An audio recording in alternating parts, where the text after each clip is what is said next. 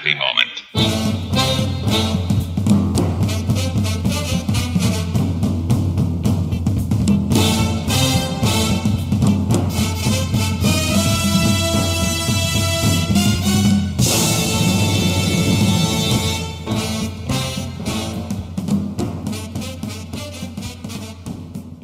Hello and welcome to episode 8 of the Kaiju Groupie Podcast. I am your host, Michael, and in this episode, we are continuing our conversation with the creator of the Godzilla novelization project, Mr. Danny DiManna. During part 1, we got to know Danny, the Kaiju fanboy, and learn a little bit about the GMP. But in part 2, we dive even deeper into Danny's work on the project as we discuss his biggest challenge while working on this massive undertaking. Also, dear audio listener, if you stick around to the end, we have a really awesome treat for you guys that we think you will all find really entertaining. It was a lot of fun doing this episode with Danny, and I really hope you guys enjoy it as much as we did. But before we move into the main portion of the episode, I want to do a little bit of housekeeping and mention that if you want to support this show, you can do so by leaving us a 5-star review on Apple Podcasts. I don't have a Patreon. There's really not a plan for a Patreon just yet. At least not in the foreseeable future anyway. So leaving me a 5-star review on Apple Podcasts really is the best way you can help support this show and help get this podcast in front of other kaiju and tokusatsu fans just like you. Another way you can leave feedback for the show is by emailing your comments to kaijugroupiepod@gmail.com. And I promise if you do either one of those, if you leave me a review on Apple Podcasts, or if you send me an email, I will read those comments on a future episode. So without further ado, let's jump into part 2 of my discussion with Danny DiManna.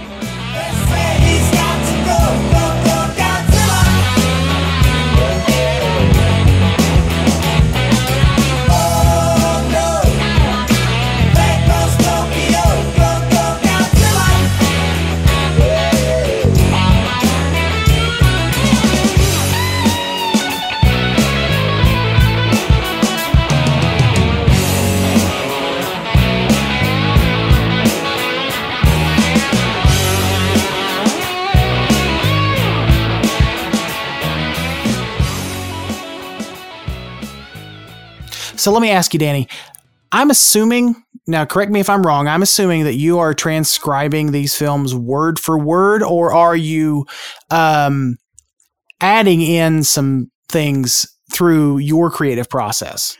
Well, it's mostly the former, but sometimes when the situation calls for it, the latter.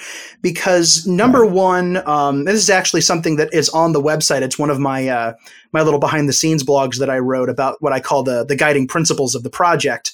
And one of them is respect, respect, respect. And for me, respect means honoring the original vision of the people that made the films. The people who directed, the people who acted in it, the people who wrote the scripts. I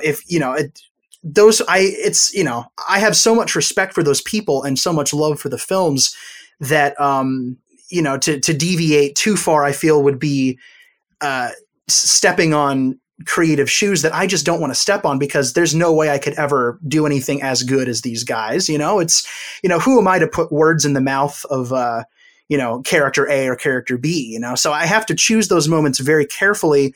So for the most part, what you read in the Godzilla novelization project in terms of like dialogue is pretty much what they're saying in the original Japanese versions. These versions are entirely based on the Japanese cuts. And I love sneaking in little references to the dubs, but because I love the dubs, I grew up with them. I adore them, but these versions are, Same.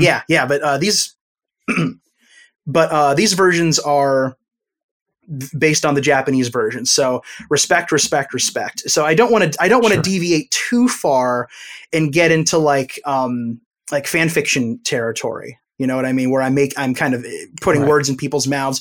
And there've been a couple of exceptions for that, because there are parts of the story that I wanted to preserve. And a good example of that is actually my adaptation of Godzilla versus Hedorah, which is already an insanely, obscenely hard film to convert to the written word because it's such a visually arresting film. That film lives or dies on its crazy, trippy visuals. And I agree. Yeah, trying to put that. I agree. Yeah. And there's really not, if I'm recalling it correctly, it's been a little while since I watched it. Last time I watched it was, I think, when the Criterion set came out. Oh, nice. But there's not a ton of dialogue in that film either. There's, I would say there's a fair amount, but less, I think, than a lot, because the monster fights are pretty long. There's a lot of close-ups on people's faces looking at something horrifying. I mean, the entire first probably 10 minutes of the movie only has the characters say a few lines because it jumps from the creepy opening all the way to the moment when Yano is swimming, and it's just the silent, horrifying montage of images of dead animals and garbage under the water, and it's all the music. You know, it's all that great Reiichiro Manabe soundtrack. And one of the great things about one of the many, many great trippy things about Godzilla vs. Hedorah are those political cartoons that pop up, where they're very anime-like, and but they do function like political cartoons. The first one where Hedorah is surrounded by dead fish and he's drinking oil out of the tanker. That one. Yeah. So the thing about that is that those don't really have a narrative place that they fit in the film. They're just a stylistic choice. They're not really part of anything that a character is watching or creating. They're just in the film as is. You know, they don't fit anywhere into the actual narrative. They're part of the style of the film. But I felt like deleting those political cartoons was just so wrong. I couldn't do it. So I decided that I needed to find a way to put them into the actual narrative. And so there is a chapter of Godzilla vs. Hedorah that has subtle events in it that don't actually appear in the film.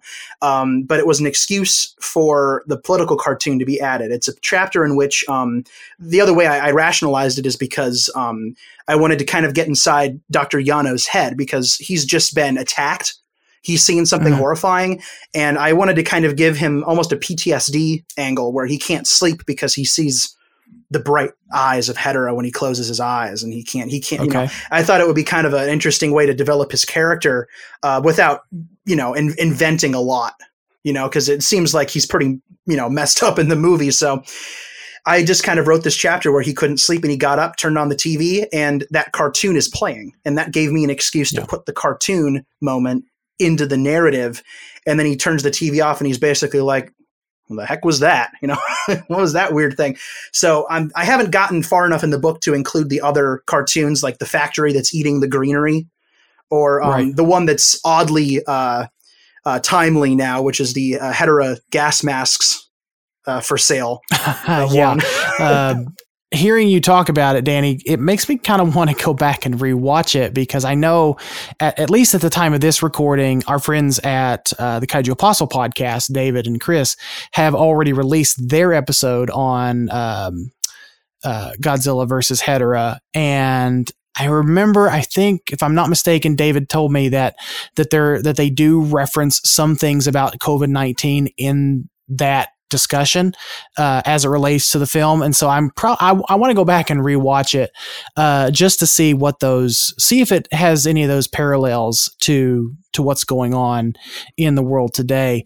But Danny, let me ask you, I know you said you were I would assume that you're probably the most nervous about translating the original Gojira to the written word, but would I be correct in assuming that Hedorah has probably been your biggest challenge? You'd absolutely be correct on that, because I mean, Godzilla is the original Godzilla is, I mean, what can you say? It's the original Godzilla. That's one of the ones I kind of have to turn that little voice in my head off who's saying, you know, it's a masterpiece. You're going to mess it up. You know, no, but I got to turn that little dude off. He's annoying. But the Hedorah, as I would say, is actually much more challenging, but in a different way, because Godzilla is the weight of legacy, and Godzilla versus Hedorah is the weight of like crazy, unique artistic vision. It's just such a unique film, and I know that there are a lot of Godzilla fans that don't really like that one that much. I love it. I mean, I love all the movies, but I have a soft spot for Hedorah because it's one of the ones I grew up with. It was on the tape from the Sci-Fi Channel Labor Day Marathon, so I love that movie. But it is so. I mean, kaiju movies, tokusatsu movies are inherently reliant on their visuals. You know, to tell, I mean, you got to have a good story. You got to have all this good stuff going on, but you know, you go to see the movie, you know, you go to see the monsters, you go to see all this stuff. And if something like, the original Godzilla or, you know, Mothra versus Godzilla, you know, pick a Showa film out of a hat is reliant on its visuals, then, you know, Godzilla versus Hedorah is on an entirely different level because, I mean, there's all kinds of crazy stuff in that movie that doesn't make any sense. There's an entire black and white sequence that lasts, I think, almost a whole minute in the film. And then it just cuts right to color. And there's no reason other than it's a stylistic choice that Bono chose because he was trying to imply the hopelessness and he was trying to imply the dourness and the fact that all these kids wanted to throw this party on top of Mount Fuji and like no one showed up. It's just a couple of sad people and one, you know, probably high hippie playing his guitar. Not sure how he plugged his amp in. That's going to be fun to figure out, but maybe Bono was trying to capture the same hopelessness from the original Gojira in that sequence. I agree. I completely agree. That's a really interesting kind of a thought. It is the first time and only time since that, you know, that it's gone back to black and white until it jumps ahead to the later films and we get stuff like the black and white sequence in Megaguirus and flashbacks and stuff like that. But, you know, that's a very good observation. But like, I joked about this once before when somebody asked me about it. Like, am I supposed to write that scene with like dour terminology to imply sepia tones? Like, how am I supposed to do that? Do I just ignore it? I mean, I don't feel like I should. So it's difficult knowing what to keep and like how to keep it, because I mean, you have like the next chapter that I'm working on for the film right now involves the hippie nightclub sequence. Where Yukio trips out on LSD and has the fish head. Oh, yes, so, I was gonna say the fish mask. The fish mask. Yeah. So, I mean, I actually did. I wrote another behind the scenes blog about this that's on the website right now, where I compared the film to Roger Corman's The Trip, which is a movie that it was one of the first movies to really dive into LSD and what it did to the human brain. And Roger Corman actually did. I mean, he didn't do drugs, but he actually decided that he couldn't make this movie unless he tried LSD. So he had a controlled environment. He had someone taking notes, and he took LSD and had a great trip apparently, and then came out of the other side and said, I still don't feel like I can make the movie because I want to tell like the effects of a bad trip. And so he basically was like, okay, who do I know that I like has definitely had a bad trip? And then he went, oh, wait, got on the phone. Hey, is this Jack Nicholson? I need your help. True story. Can you please tell me what a bad trip is like? And so they made this movie that not only told of the dangers of tripping, but tried to visually evoke the you know, what it felt like to trip and then convey it to the audience. And in this blog that I wrote, I basically said, that's neat and all, but there are some things that I will not do to write this book. So your dedication to this project only goes so far. Is that what you're saying? I have my limits. I care, but I don't care that much. Like I care a lot, but not to the point where I'm going to do anything crazy. So trying to, you know, trying to like capture that psychedelic imagery, the dancing skeletons on the wall, the fish heads, the sequence kind of towards the end of the film where it's kind of like a really demented Brady Bunch vision where you've got all the heads in the boxes. It's like a really, really cacophonous version of Hollywood Squares. And they're just yelling and it turns into all the flashing lights. Like, how do you write that? Like, how do you do that? But rather than be intimidated by those things, I use that like to like fuel my desire to want to do it, like to try it. So I haven't gotten that far in the story yet, but as of right now, the books that I've started, that's the one that will probably be the biggest challenge in terms of getting the narrative right. The only one I think that could beat it in terms of just writing the story and getting it right is Shin Godzilla. When I finally get to that one. Yeah, that one, when you finally get to that one, because you're going to have to account for some of the complexities of Japan national relations, all the government stuff, all the bureaucracy, because this is where the research really comes in handy, and where getting research material and like the help of Patreon supporters and stuff like that really helps me, is because I don't. Like, I like Japanese culture. I know a fair amount, but I don't know as of right now, I do not know the first thing about the way the Japanese government is structured, and how, like, I can watch the film and understand it to the point where I know that it's satirizing how ineffectual it is. Right. So I get that part of it. That's universal. You know, like there are some people that don't connect with it to that degree. And there's a part of me that literally can't, because of the cultural divide. But my goal is to try to take that divide and just compress it as much as possible and learn, because there's a lot of fun things to learn when you do a project like this. And I'd love to learn more about how, I mean, obviously I'd love to learn, and I also have committed to learning. I have to now learn how to do it.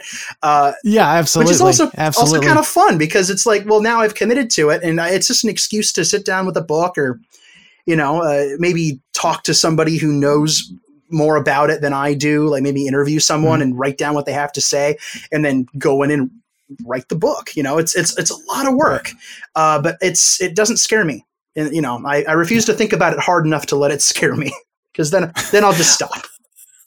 Well, I mean, you've already got guts. I'll give you this, Danny. You've already got guts for just embarking on this adventure anyway. Thank you. So let me ask you really quick. What's been the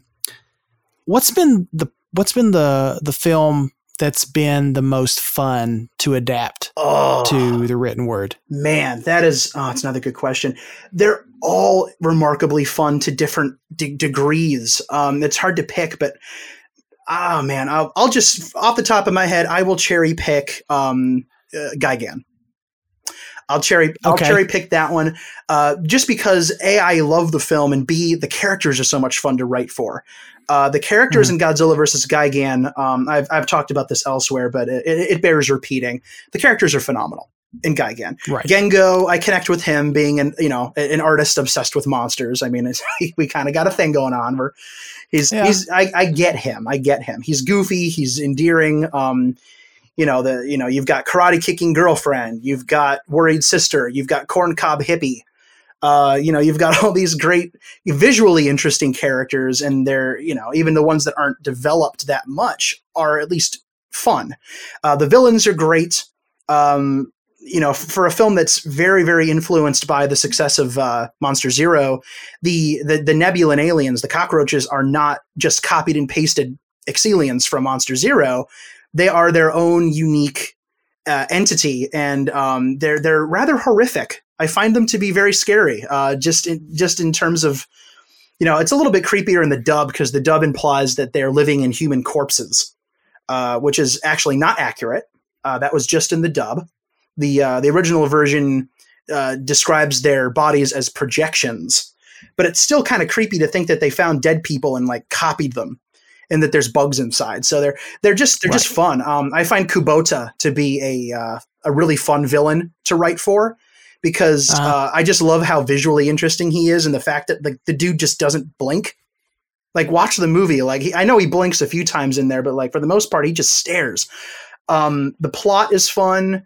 The monster battle is going to be really fun to write for. So that one's been really, really that one's just been a joy. That one's just been a joy to write for, and to be like, okay, what does Gengo think of this situation? The second to last chapter that I wrote for it kind of talks. It's interesting because, again, it's one of those instances where I took a moment in the film that is basically like 10 seconds long, and I made it half the chapter. I basically narrated his thoughts as he was drawing Shukra and Mamagon, and kind of got into what his creative process was. So that was just I didn't have to do that. I could have just said exactly what he said in the film, but I thought it would be a fun way to give him a bit of an interesting character, because you got to wonder what he's thinking. I mean, those two monsters are ridiculous. They're wonderful. The funniest, like the one part of that sequence there at the beginning of the movie, it may not be exactly at the beginning, but it's very close. When his girlfriend walks in, picks up the painting of Mama Gone, and she, in the dub, she says, "Well, this looks oddly familiar," or something of that nature. You cheeky pig. And you cheeky pig. I love it. I would love to know what he was thinking while he was drawing her. Like, did they have a fight the night before, and now he's just projecting that onto the page, or what? So I think I addressed that not as much as I maybe could have, but I remember in the first chapter I wrote, it's really funny because she's in that same shirt. That's what makes it funny. That's what makes it funny. She's in the same shirt at the beginning of the movie when they're at the restaurant, and she hands him the Godzilla Tower information. And then later on, presumably several days later, she's in the shirt. She's still in that shirt when she goes to pick up the Mamagon picture. And so I had it in my head that, like, Gengo's a frustrated artist, right? Like, he's frustrated. He's going to nitpick things. And I had it that he was just kind of looking at her and thinking, like, God, does she ever wash that shirt? Like, I imagine that it's like a running joke in his head where he's just like, dude, my girlfriend wears the same shirt all the time. I have to, like, put this in a picture and make a joke out of it. So that's what I chose to do with it, because I thought it was funny that she had the same shirt on definitely 2 different days in the film. And then if you watch the movie, I don't think she wears the shirt after that. I'm pretty sure it's a little bit of a passive aggressive jab that he did. And I think maybe she saw the picture and was like, I should probably wash the shirt. I don't know, but that's an interesting take on it. I haven't, that was sort of a running gag for me. I thought of it during the beginning portion of that film, and it always just kind of, that little sequence there just always stuck out to me. It's just a nice bit of satire. Yeah. We get plenty of satire in some Godzilla films. Even Monster Zero, which is a pretty serious film, has a bit of satire, and funny enough, it comes from the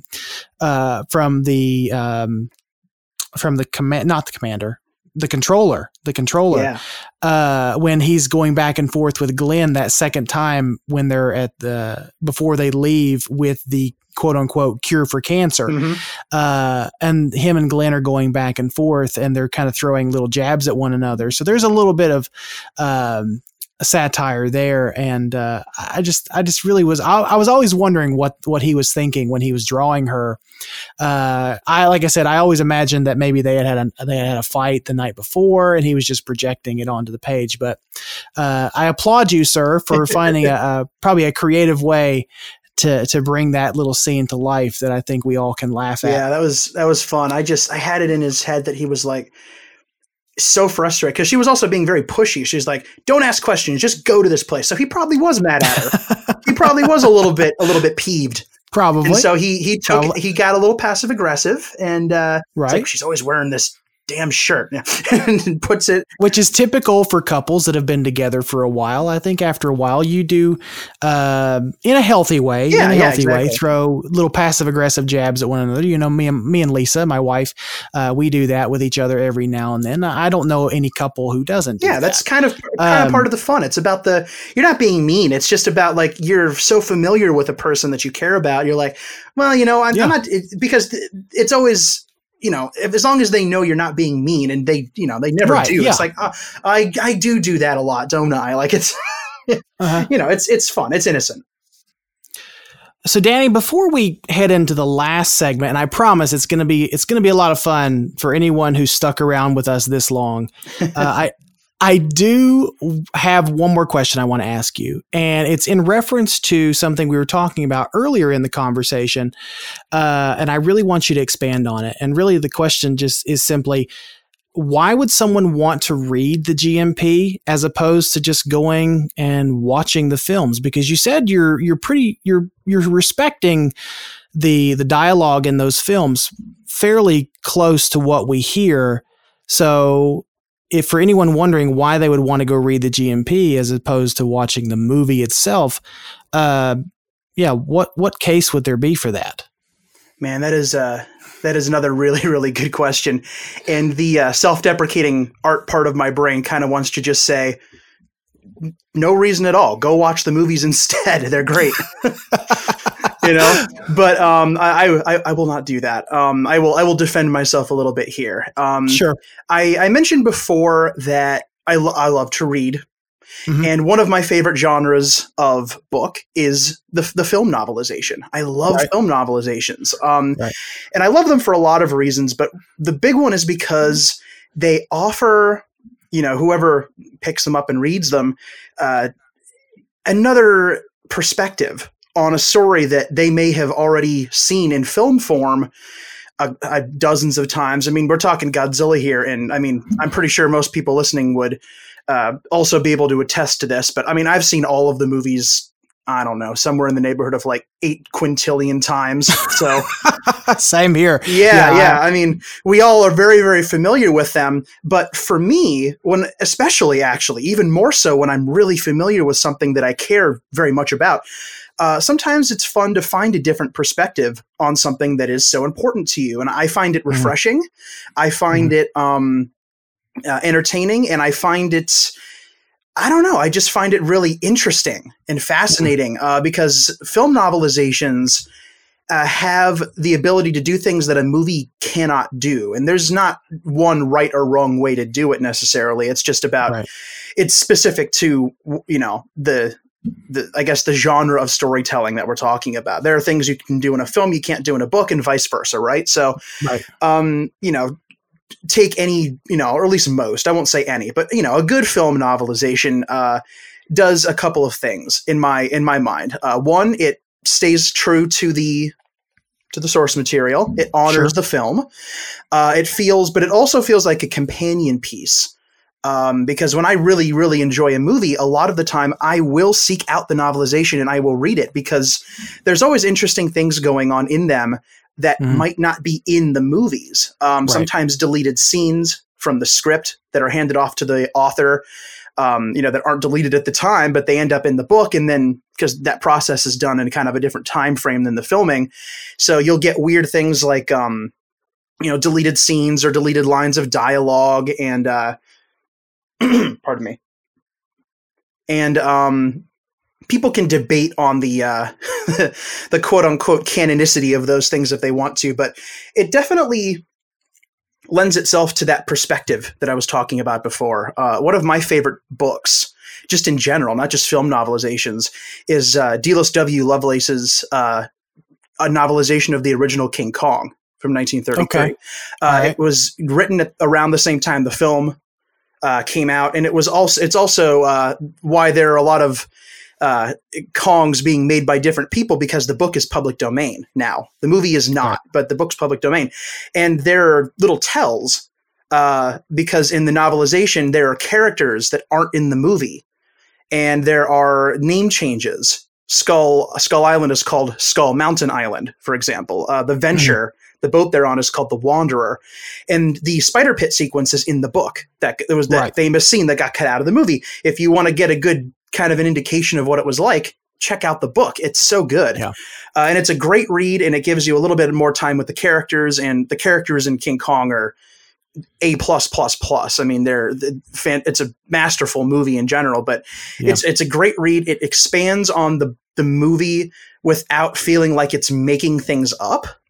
And it kind of makes, I don't know, I feel like it's kind of almost a more complete look at it, but it doesn't hurt the film. It doesn't make the film feel like it's any less for excluding those things. It's a companion piece. And that to me is actually, I will cite the Lovelace Kong novelization as one of my influences on this project, because one of the big things that I wanted to do with this project is to give the films a sense of unification that A, doesn't, betray the narrative of the movies, but B, isn't really, possible in the way that the movies were made, especially the Showa era, because that was, 15 films and over the course of 21 years. And some of them are very tight, tightly knit in continuity. And some of them, you don't quite know what's up with them. And Right. there's material out there that, officially published by Toho and other sources that have attempted to kind of clear some of those things up. But when you watch the movies, the confusion sometimes persists. You know what I mean? It's like, well, where does this movie fall in?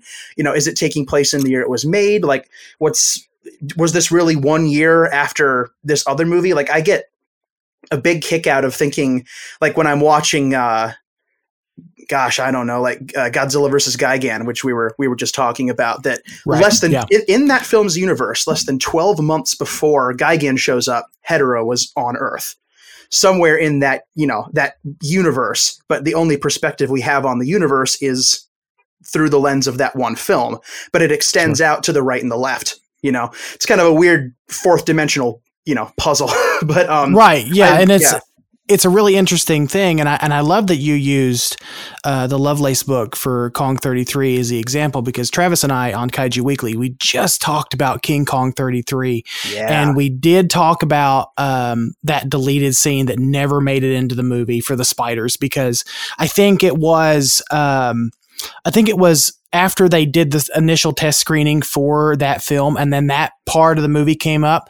After the movie was over, nobody else was talking about anything else except for that scene with all of the spiders. Now, happily, that scene got reintroduced in Kong 05 with Peter Jackson, and it is beautifully done. It's a wonderfully heart-pounding scene, and I love that film so much. Oh, me too. I love 33.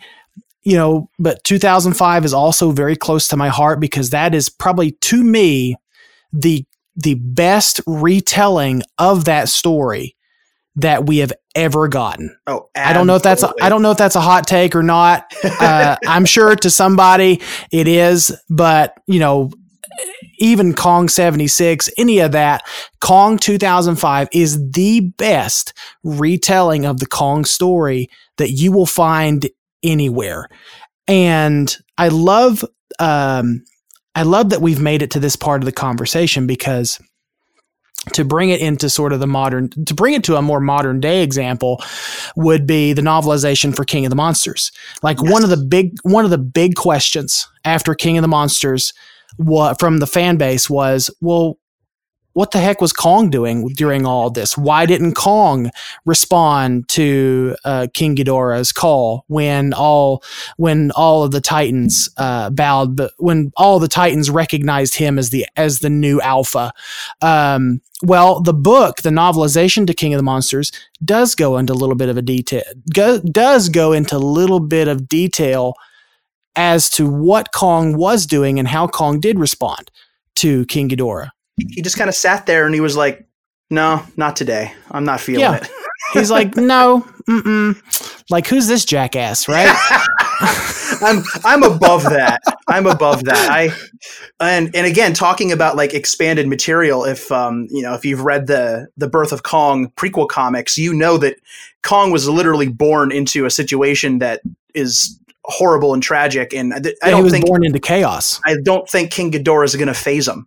I just don't think after that kind of it wasn't just my childhood sucked. I was born into the slaughter of my race. It's a really terribly hard part of that. It's a great graphic novel, by the way. Anybody out there who hasn't read it, I need to go revisit that for sure. It's really good, but when you read that part of the King of the Monsters novelization and you get that moment, you're like, nah, I totally get it. I'm pretty sure that's what Kong would do. He'd just kind of be like, oh, what's that? Oh, that's neat. Well, I got better things to do. Like, pretty much. Yeah. Pretty much. Let's go check out what the water buffalo are doing today. Yeah. The big Miyazaki buffaloes. Yeah. I love those things. But yeah, the King of the Monsters novelization is a really good example. And I'm glad you brought that up because, and I actually haven't read all of it yet. And one of the things but it's what I've read is really good, but I've been actually avoiding it because one of my, I really don't want to like subconsciously copy anything, like any kind of writing, any of like the verbiage or how things are used or anything like that. I did a little bit of looking at some older books just to kind of get a sense of how a giant monster story is written and should be written. There are great examples out there, Godzilla and otherwise. Mm-hmm. But I didn't get too much into it because I was afraid that I would like it would start to feel like one of those and not like one of mine.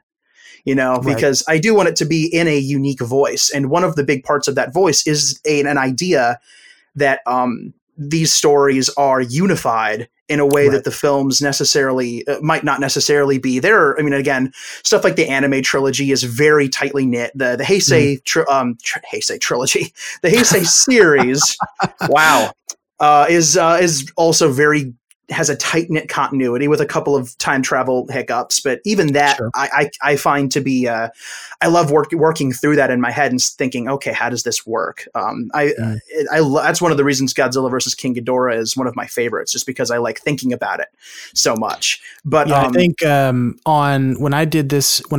when Nathan came on my show, one of the questions I think toward the end, I asked him if there was one film that he could reimagine it in his image. If I'm not mistaken, he picked Godzilla versus King Ghidorah from 91. I'm sure he did, and I'll tell you why. He has said as much to me before in conversation that he would love to take the scissors to that thing and just script doctor the heck out of it. Right.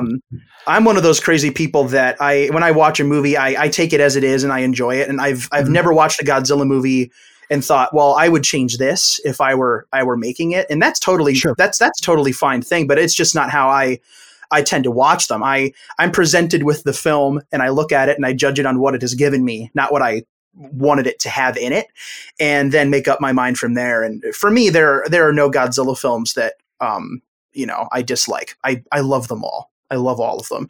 And that's a big part of the project too, is taking a kind of a genuine love into the project, because, and I did write about this in one of my little behind the scenes blogs. And it's one of the guiding principles of the project. And that's that at the GNP, all Godzilla films are created equal, which means if I'm going to sit down and take the novelization of the original Godzilla seriously, then, one of the goofy ones like Megalon deserves the same amount of work done to it. It sounds really ridiculous when you say it out loud. No. But it's true. I 100% respect you for that, because I don't want to really get into this, but there is a tendency within this fandom to look down on certain films. And I have said over and over before, where there's no such thing as a bad Godzilla movie. There is no such thing as a bad Godzilla movie. There are movies you don't like or you don't particularly enjoy, but then that comes down to subjective taste. Exactly. That's what really this whole thing is about, or that's really what that whole conversation is about. It comes down to subjective taste. And that's why I will firmly stand on there's no such thing as a bad Godzilla movie. Like, no matter how many people scream and rant and rave about, oh my God, Godzilla's Revenge is so horrible, it's such a bad movie. No, it's not. It's not a bad movie. You just don't like it. And the great thing is that's okay. You don't have to like it, but as long as you're not being a jerk about it and being like, you have to dislike this movie or you're not a true fan, or, that's a whole other, that's a whole other can of worms I don't want to get into, but needless to say, thank you, Mike Doherty, for that. Needless to say, that is that's a can of worms, but it does happen.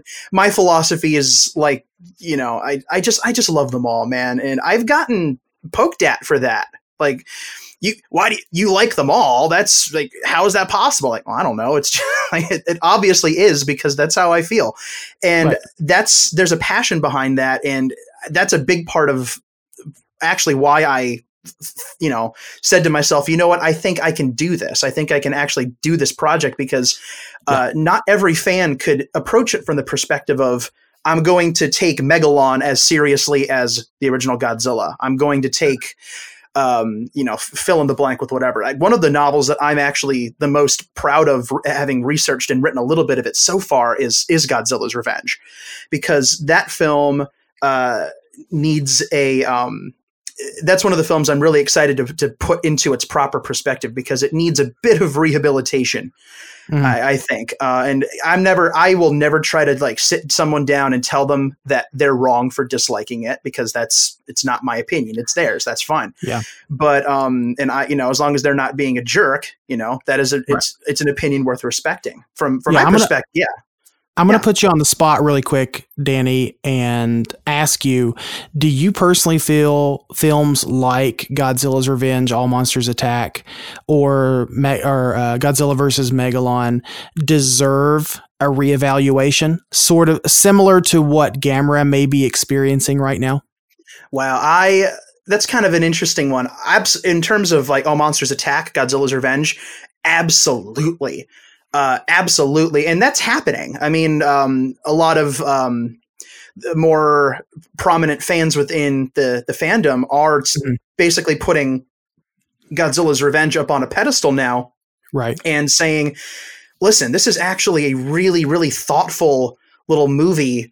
Not necessarily a perfect film, but there's a lot more going on here than people would think. And it's all about culture, and it's all about perspective, and it's all about that year, that terrible year of 1969, and the entire latchkey kid thing going on. And the fact that there's so much in the film that people will make fun of without really realizing what it's all about. One of the fun facts I love dishing out at people is that Ichiro's ball cap, people are like, "Got that little kid in the ball cap." Well, the ball cap is there to make sure he's not hit by a car. Like that was the function. That's why little kids in all the movies in the late 60s and early 70s were wearing yellow baseball caps, is because there was, a lot more cars and more kids running around, and kids were getting hurt. They were getting into traffic accidents. That's also in Gamera versus Giron, when Akio talks about traffic accidents. Yes. People think that's so weird, but if you look at what, if it makes sense in the context of what was going on in the culture at that time. Yeah. And that's one of the big things about the GNP that I'm proud of working on, and that I hope people will appreciate, is that without basically spoon feeding it to people, I am putting the stories into an appropriate context, and I'm putting things in there, like the first chapter for Godzilla's Revenge.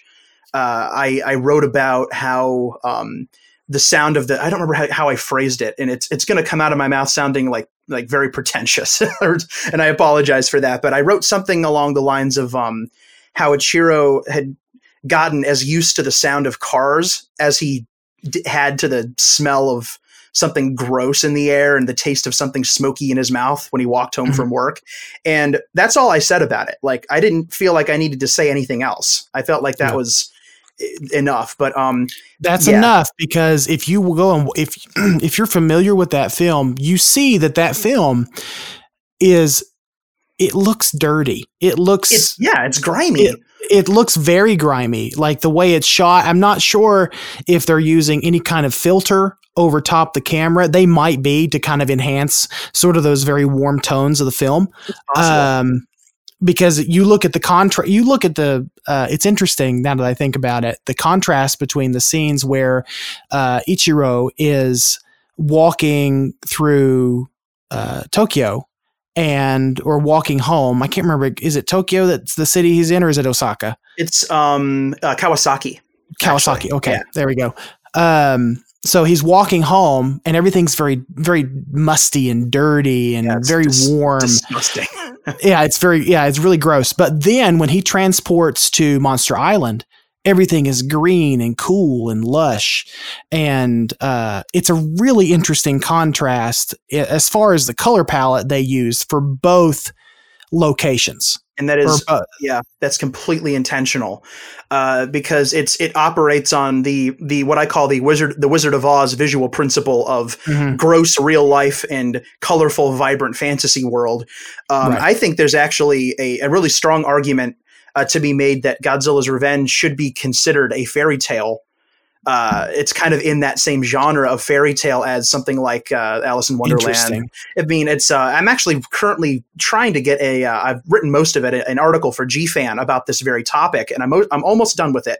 And I've been working on it for way too long. But in it, I say, like, well, I'm working on this GNP thing, and while I was doing it, I was reading through it and just looking at the story from different perspectives, and it clicked in my brain like, wait a minute, this is Alice in Wonderland. This is the Wizard of Oz. This is Spirited Away, even. Right. Labyrinth, a story about a young child who lives in a world that does not foster their dreams. And in order to escape that reality, they enter a dream world where good and bad elements of their real world are reflected in it. And then that dream experience teaches them something important about life and growing up. And then they're shot at the other end of that experience as adults, basically. Right. Same thing happens to Ichiro in Godzilla's Revenge. And just based on that, plus the cultural context, plus the fact that it's a really well shot film, it's a really well paced film for being so short,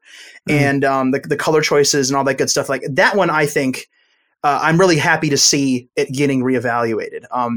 As much as I love Godzilla versus Megalon, to finish your question, that one, I'm up for reevaluations of all of them, but there's little denying that there's just a lot, that didn't, that is objectively poor about how that film was made, even though it's one of my favorites and I adore it completely.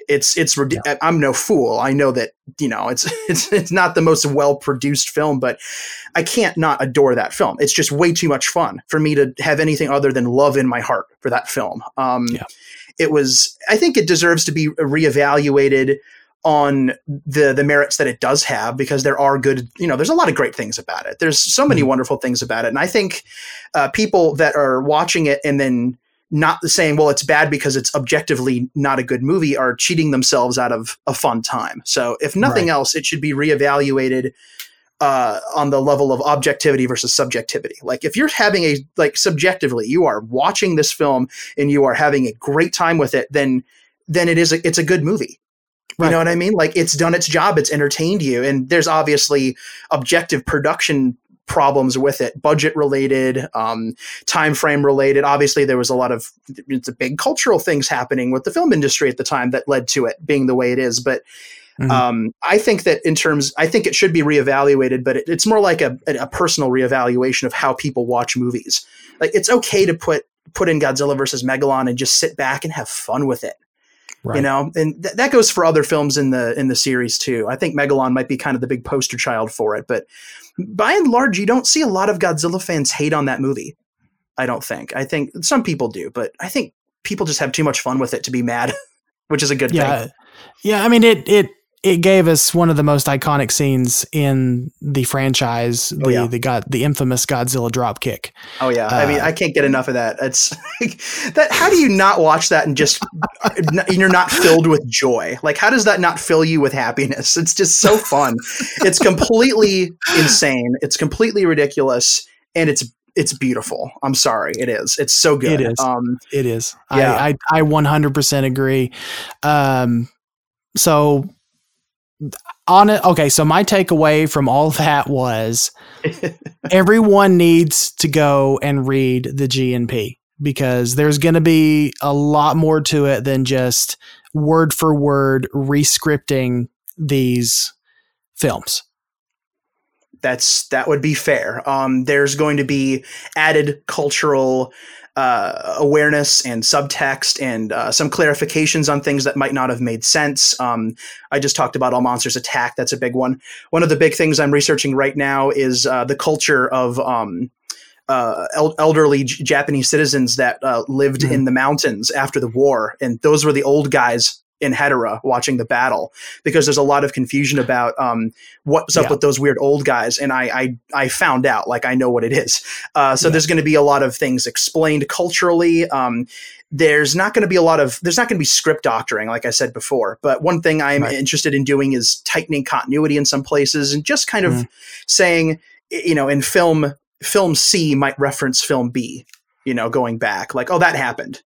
Film D might reference film A. There'll be a greater sense of cohesion, but without it feeling like it's betraying the narrative of the film. So one of the big things that I'm interested in doing is trying to find that balance, because I want to preserve the movies, but I also feel like it'd be fun to try to shore up some continuity things and just kind of make it feel more cohesive.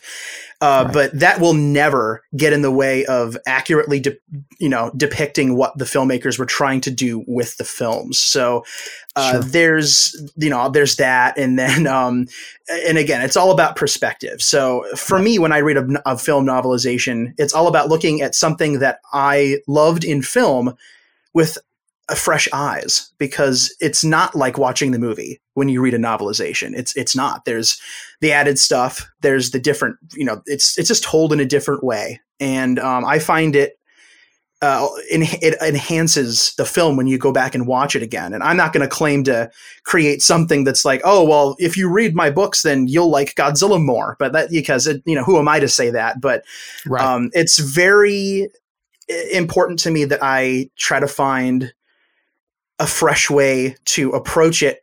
And the fresh way that I'm using is by respecting the era and the storytelling and the source material, and just finding a way to basically show these stories to people again and have them look at them and say, man, I really like these movies. What I always say in my updates, like, if I can at the very least remind people why they love Godzilla through this project, or just make them, remember something from their childhoods. Like, maybe they find it online. They find the GNP online and they're like, well, I haven't seen one of these movies in forever. What's this? And they skim through it and they think, oh, I remember that. And it just brightens their day for like a second.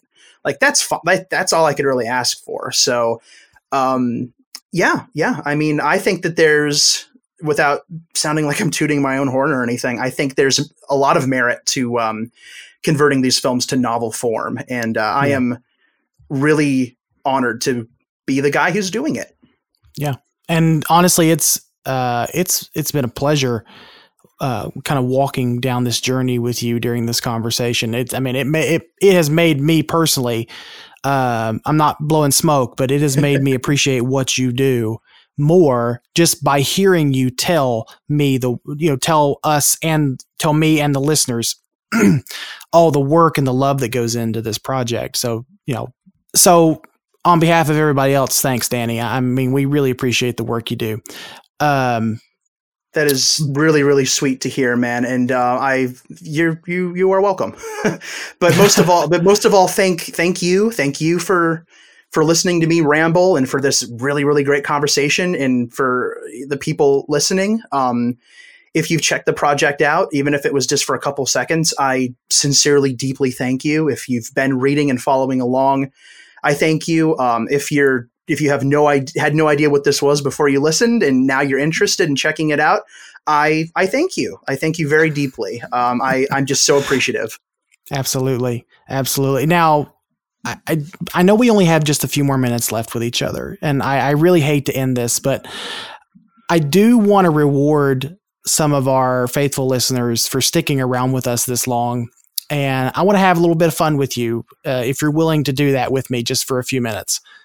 Sounds intriguing. Do tell. Okay. All right. So a little birdie told me that not only are you an author and an uber fan of Godzilla, you were also a pretty accomplished voice actor in your own right. Man, your work can be found on, I think, most recently it can be found on the Kaijusaurus podcast. You voiced Dr. Sheeta for the Bride of Godzilla episode. If I'm correct? You are correct. That was a real dream come true for me. I'm certainly not an actor. I wouldn't say I was an actor, but I love doing it. I love hamming it up. I love having some fun. And I got the chance to audition for the Kaijusaurus podcast to do these amazing Godzilla Unmade episodes. And I got the role of Dr. Sheeta in Bride of Godzilla. And I had a great time hamming it up, doing like a kind of a really bad, intentionally bad, kind of a British voice to kind of sound like one of the 1970s dubs. But they say Godzilla instead of Godzilla, like kind of like that. And in addition to that, actually, it was within the same week, I also did a little voice cameo for the Monster Island Film Vault, where I played a creepy Matongo obsessed scientist. Yes, I remember that. I remember that. It freaked me the heck out. Did it really? It did. It was very, what's a good word to use? It was very unsettling. Yeah, I was really I didn't prepare anything for that. I was all just ad-libbed, and a couple of people that I don't know, I saw their comments, and then people that I do know, family members, listened to it, and they were like, Danny, this is really, really creepy. Like, this is really, like, I got scared. And I was like, really? I didn't think it was that creepy. But that's consistently what I've been hearing, is that it actually kind of creeped people out. And I don't have a problem with that. That's kind of awesome. Yeah. So, like I said, if you've got a few minutes, I want to throw out some voices and scenarios for you to act through and to work through. It's not going to be a lot. It's just going to be sort of a handful. I'm going to throw you some. I'm going to throw you some easy ones first, and then maybe end on a little bit more difficult. So the first one, Danny, is Minya ordering tacos at Taco Bell, because we were just talking about tacos earlier in this episode. Oh no. All right, ordering tacos. All right, let me see here. Let's see. Oh, can you hear me in there? I'm kind of a plain Jane when it comes to my tacos. I just want some bean burritos with only beans and cheese, please. Godzilla says I need to watch my waistline, you know. What do you mean you won't give it to me without lettuce? You're just a big bully. How do you like that, weirdo? Oh, that was amazing. That just made my I'm sorry, that just made my day. Oh, you're welcome. You're not a bully. You know what's weird is that's dangerously close to Goofy.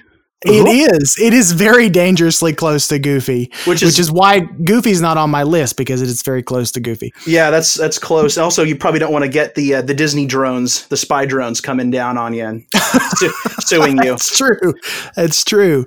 Because I have a feeling your impression would be dangerously close to get me a copyright strike. So you're about to face litigation. I'm glad you brought up Mickey, because Mickey always likes to bring up Mickey. Of course, he's the most narcissistic mouse I have ever met, and I've never seen in my life. Okay, so Mickey, here's the scenario, right? Yeah. Mickey plays the part of the drunk in Godzilla 1984 when Godzilla comes to town. Do you know what I'm talking about? My goodness. All right, here we go. I got this whole dang restaurant to myself. Where's the booze? Oh, here we go. One for me and one for me. I kill me. What are you doing here, Godzilla? You've got to learn some manners, you big jerk. Get out of my restaurant. I'm going to have Disney buy this whole chain. The whole damn chain, Godzilla. The whole chain. Just you wait. The might of the Disney Corporation will come down on you. We'll own you by the end of this. And I mean it. We'll literally own you. Mickey out. Oh, boy. All right, I'm better. I'm back now. Bravo, sir. Woo. Bravo. Because I know that's a little bit of a challenge, because that actually if I'm not mistaken, the sequence you just acted out there comes from the 85 dub, not the 84. Yeah, I switched to 85 because I didn't want him to maybe die at the end, because that would have just been too hard. Yeah, for sure. I love the one for me and one for me. He sounds like slightly drunk George Takei in the dub, and I love it. For sure. Okay. All right, Danny, for the next one, this is going to be a really fun one. I think a lot of the folks listening are going to get a kick out of this. The Hulk versus Russ Tamlin. Oh, all right, here we go. Let's see if I can get my deep Hulk voice. There we go. That's kind of... because it's a kind of a difference because you don't want to go, because it'll ruin your voice. But if you go, right, it'll get worse. So let's see here. Hulk, smash tiny, laconic actor. What are you trying to say here? I'm about to just walk away from this whole situation. I'm so bored. God, where's the Gargantuas? Maybe they should come here and fight this battle for me. I don't want them to have to come save my butt again, but they will, if I have to. Man, they're late. Hulk, tired of waiting. Hulk, I know. Just, you smash things. It's fine. I don't really care. I'm just here for my paycheck. I'm just here for wait, what are you doing? Oh my God, you're totally about to smash me. I think this is gonna dead.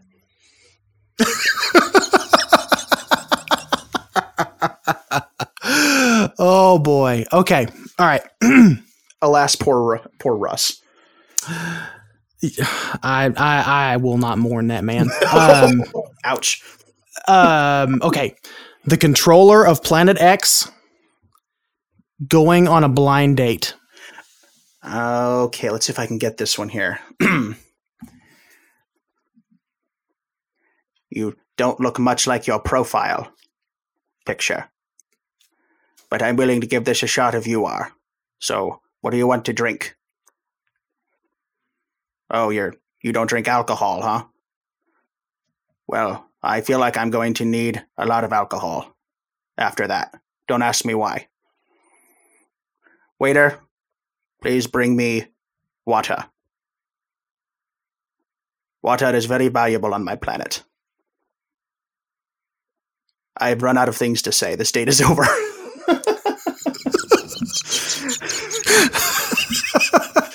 Oh, gosh.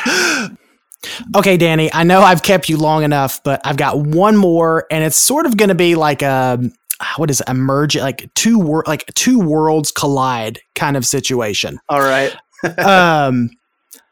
What if we had Dr. Sheeta, who is your character? You played that character on the Kaijusaurus podcast for Bride of Godzilla. And what if we had him interview for the position of Dr. Dorff's new lab assistant? What would that interview sound like? Horrifying, I'm sure. Oh no. Okay, let me see if I can do this here, because if I prepare too much, it's not gonna happen. All right, let's see here. All right, so he wants to be his assistant. Let's see.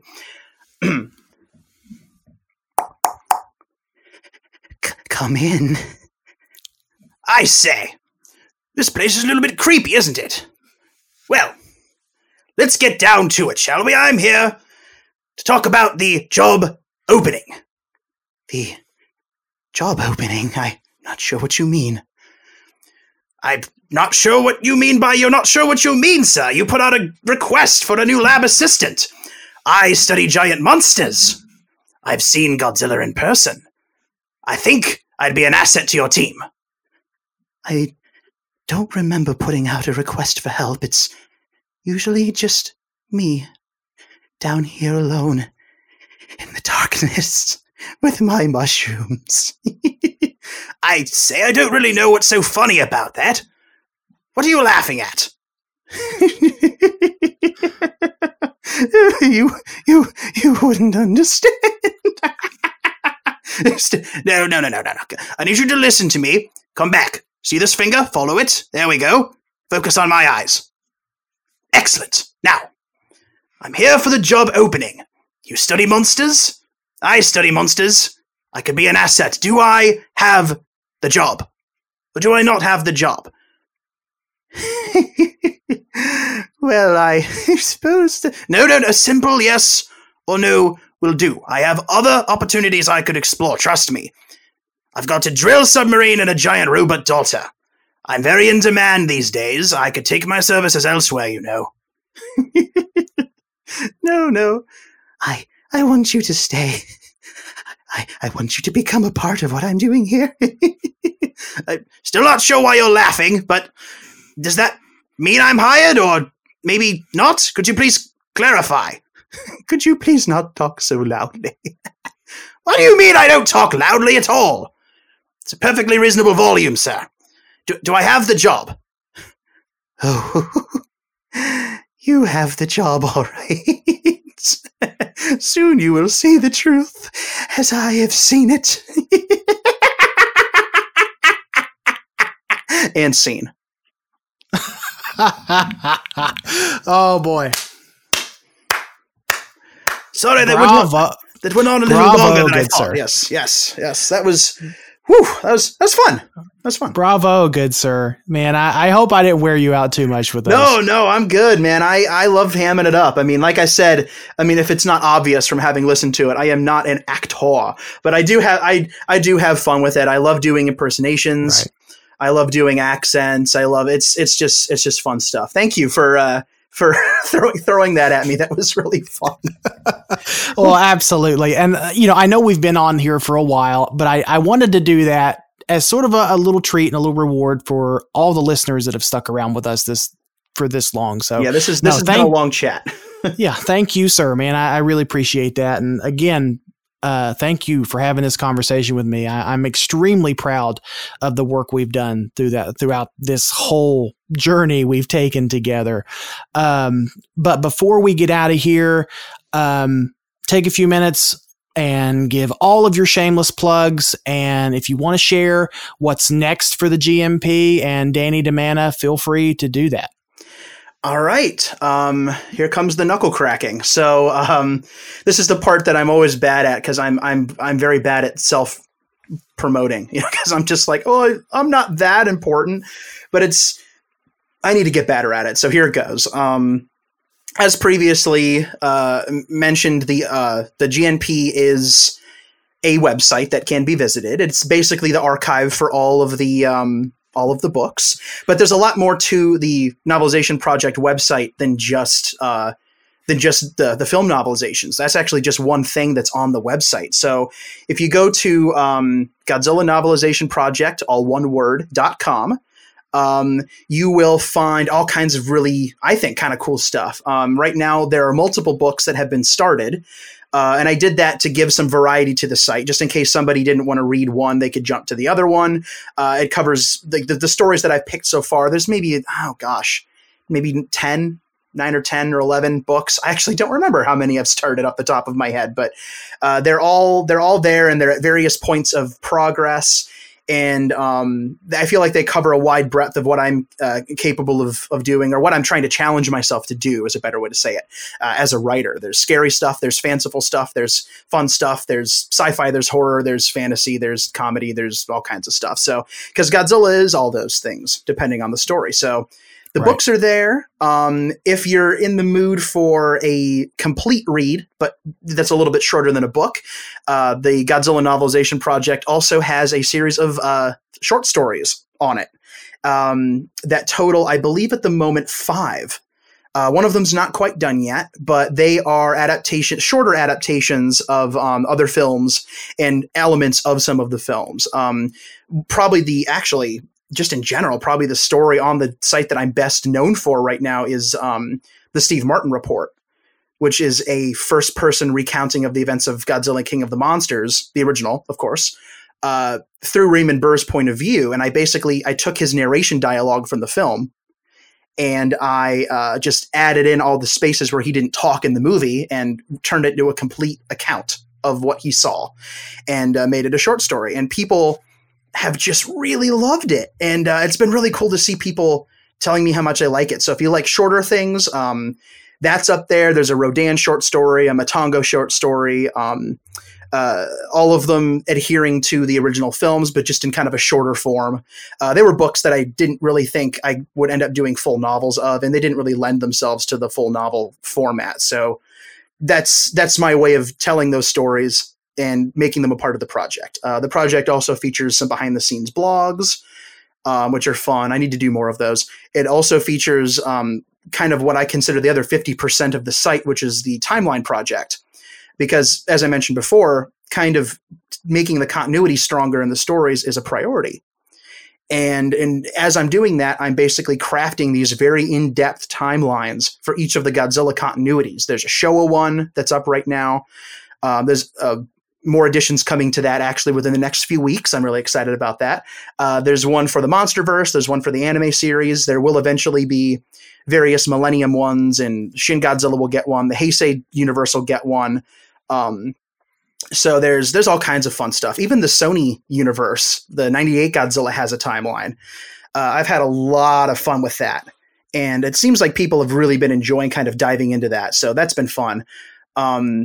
Man, there's actually quite a lot of stuff. And it's all, I think, at least worth checking out. If one thing isn't quite your cup of tea, then there might be something that is. But, man, beyond the GNP, I have a couple of things I'm working on in my own time that I can actually, make a living off of, because the big thing about the GNP is obviously I don't own the character, so I can't make money off of it, nor would I try.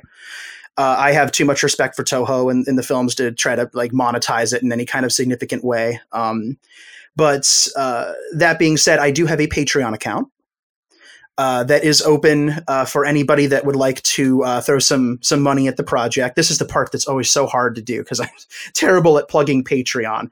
But I guess the long and the short of it is Patreon support is really going to be pivotal to getting this done, because the money that is given to me through patrons, and I want to say I have 8 currently, and they're all just lovely people that I know from my personal life, and some people that I met through Patreon and them supporting me.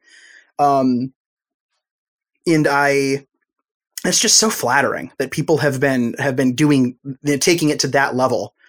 So right now I haven't been able to offer a lot in the way of physical merchandise. I have a goal on there right now that once I start earning $50 a month through Patreon, I can start doing things like t-shirts and physical merchandise and stuff. And then I can start offering higher tiers. Right now it goes from $1, which gets you behind the scenes stuff and updates, $5, which gets you early access to anything that I write for the website. And then $10 is the fun one, where I will, you tell me what your favorite Godzilla movie is, and I'll put your name in that book as a character, like one of the unnamed characters in the movie. I'll just say, I'll put your name in there somewhere, and you can become a previously unnamed character in the Godzilla movie of your choice.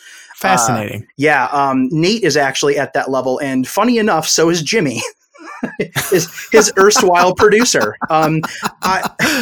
I made Jimmy the offer when I was on Monster Island Film Vault because his favorite movie is Monster Zero. And I said, dude, I'll put your name in the book if you throw me $10 a month on Patreon. And the next day I get an email. Jimmy from NASA is now a patron. It's hilarious. And so, yeah, wild. Isn't that great? So I have to put that in there somewhere, but he'll get his well-deserved cameo. And I've had a lot of fun with that. I have actually, I want to say a fair amount of supporters who have been at that level or are still there. And I guess that it's been enjoyable. So I will eventually get the books to the point where I can actually start putting the names in. But, and when I do that, it's going to be great. But yeah, the Patreon money goes toward helping me get research material, sometimes from Japan. Sometimes it's very expensive. I'm hunting things down like Toho, big, thick Toho approved books with information in them, and original scripts from the films, and sometimes copies of the films with accurate translations, because you can't always get those in the United States because the infamous dub title is a thing, and I can't use subtitles that are inaccurate as reference. So I have to find accurate translations of the text. And money from Patreon will ultimately also go to hiring translators with stuff that I can't translate myself. It allows me to take time off of my day job to write more and get people content faster. So Patreon is really, really important. And I do a terrible job of plugging it because I don't like asking people to just give me their money. But if anyone out there is interested in throwing $1 a month at the GNP, then you will be rewarded with cool, interesting things. And one of which is my eternal gratitude, because it still blows my mind that people are willing to support the project like that and take it to that monetary level. But other than that, in my outside the GMP sphere, aside from doing podcasts and things like that, I'm also working on maybe trying to get a multimedia / blog site set up. Maybe. Sure. I don't know for certain if when or if that will happen, but because I have a lot of work I'm doing for the GNP, so I don't want to spread myself too thin, or people are going to be waiting even longer for things. So that's on the docket. I have articles I'm writing for GFan right now. I have a top secret project that is not GMP related, but it is Godzilla related that I cannot talk about yet. It's a juicy one. I'm actually collaborating with a really good friend of mine, who's also a really great artist and a good writer. And we are working on a really, really awesome, project that we hope, to present to Godzilla fans, within a couple of months. It's kind of been slow going, working on it, but when I can say what it is, I'll say what it is, but I think people are really going to be excited by it. So that's all I'll say now. Okay. And I mean, aside from that, it's mostly just, interacting with people and just having fun. Yeah. I mean, where can folks find you online, Danny? Folks can find me on, aside from the website itself, I can be messaged on Facebook. There's an official GNP Facebook page.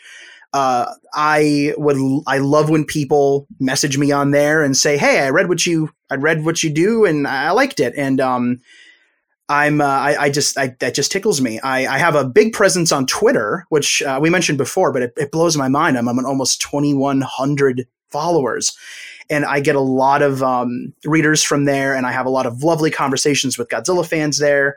The Godzilla Novelization Project website has a tab where if you want to contact me via social media or email, there are links to all of those things there. But yeah, you can email me and at GodzillaNovelization.project.gmail.com, and you can tell me I'm cool. You can tell me I'm ruining your childhood. You can tell me. You can tell me what your favorite Godzilla movie is, and I will talk back with you eventually. I've been getting a lot more emails lately, so responding to them has been a little bit difficult, which I did not anticipate as being a thing, but it has been a thing. And but I just love it. Send me cool Godzilla things that you make. I love when people show me their art. I love when people show me their own stories. And like I said before, my big goal is to just spread some positivity and maybe brighten people's days. And and I love talking to people about Godzilla. I love talking to people about just things in general. So find me, talk to me, read what I write if you are so inclined. Support by sharing it with other people. If you have a friend that maybe doesn't know what the project is and you're like, dude, I know, have you ever heard of this? And they say no, send it to them and see if they think it's cool. Who knows? Maybe you'll brighten their day. But yeah, I'm just in it. I'm in it for the long haul, and I'm in it to have fun, because if you're not having fun, you're not doing it right. And, there's not been a moment I haven't had fun. I'm just enjoying the ride. Yeah. For sure, man. And what a wild ride it's been throughout this entire conversation. Like my mind is swimming right now because there's just been so much information that we've discussed. And man, I wish you all the best of luck in everything you have your hands in. I'm looking forward to seeing more from you in the coming months. And it has been an absolute pleasure talking with you. Thank you so much. I really, truly appreciate that. And I appreciate the opportunity to come on the show and to, shoot the breeze about Godzilla and to have a lovely avenue for promoting the project. I had a blast. You run a great show. I love what you do as well. So thank you. And dude, this was great. This was a lot of fun. Well, man, I will definitely have you back in the future, and because, like I said, this has been a real pleasure and a real treat, and I'm extremely proud of the work we've done. Hey there, audio listener, Michael here. Before we get out of here, I wanted to take a moment and play a very special message from a friend of both Danny and I, Nathan Marchand, host of the Monster Island Film Vault podcast. Nathan, take it away. Hello, Kaiju lovers! I'm Nathan Marchand, the host and curator of the Monster Island Film Vault, a podcast seeking entertainment and enlightenment through tokusatsu. And that's my intrepid producer, Jimmy from NASA, who miraculously survived the infamous war in space, but he won't tell me how. Anyway, join me and my rotating roster of guest hosts as we critically and academically examine various kaiju and tokusatsu media, and have fun along the way. Assuming the mysterious Monster Island Board of Directors doesn't suddenly cancel us. I did say that out loud, and I don't care. Check out our website, monsterislandfilmvault.com, or find us on your favorite podcatcher. Jimmy, cue credits. Oh yeah, it's a trailer. Oops. Thank you, Nathan. And thank you, dear audio listener, for sticking it out with us this long. It was an absolute pleasure getting to speak with Danny about the Godzilla novelization project. I had a lot of fun. It sounded like Danny had a lot of fun. And most importantly, I hope you, the audio listener, were entertained and fascinated by the conversation. It truly is because of kaiju and tokusatsu fans just like you that this show continues to grow and will remain one of my favorite things to do each and every week. So until next time, I'm Michael, the Kaiju Groupie, signing off. Thank you for listening to the Kaiju Groupie Podcast, a podcast produced and hosted by Michael Hamilton using redcircle.com. If you enjoyed today's episode and want to continue this conversation, please email me directly at kaijugroupiepod@gmail.com. Also, follow us on social media by joining the Kaiju Groupie Facebook group, on Twitter at Kaiju Groupie Pod, and on Instagram at The Kaiju Groupie. The show is available on Apple Podcasts, Spotify, YouTube, or wherever you find your favorite giant monster podcasts. Also, please take a moment to rate and review the show. This will help spread the word to other kaiju and tokusatsu fans, and if you do, I promise I'll read your comments on the next episode. All film, audio clips, and graphics belong to their respective copyright holders with no infringement being intended or implied. So until next time, I'm Michael, the Kaiju Groupie, signing off.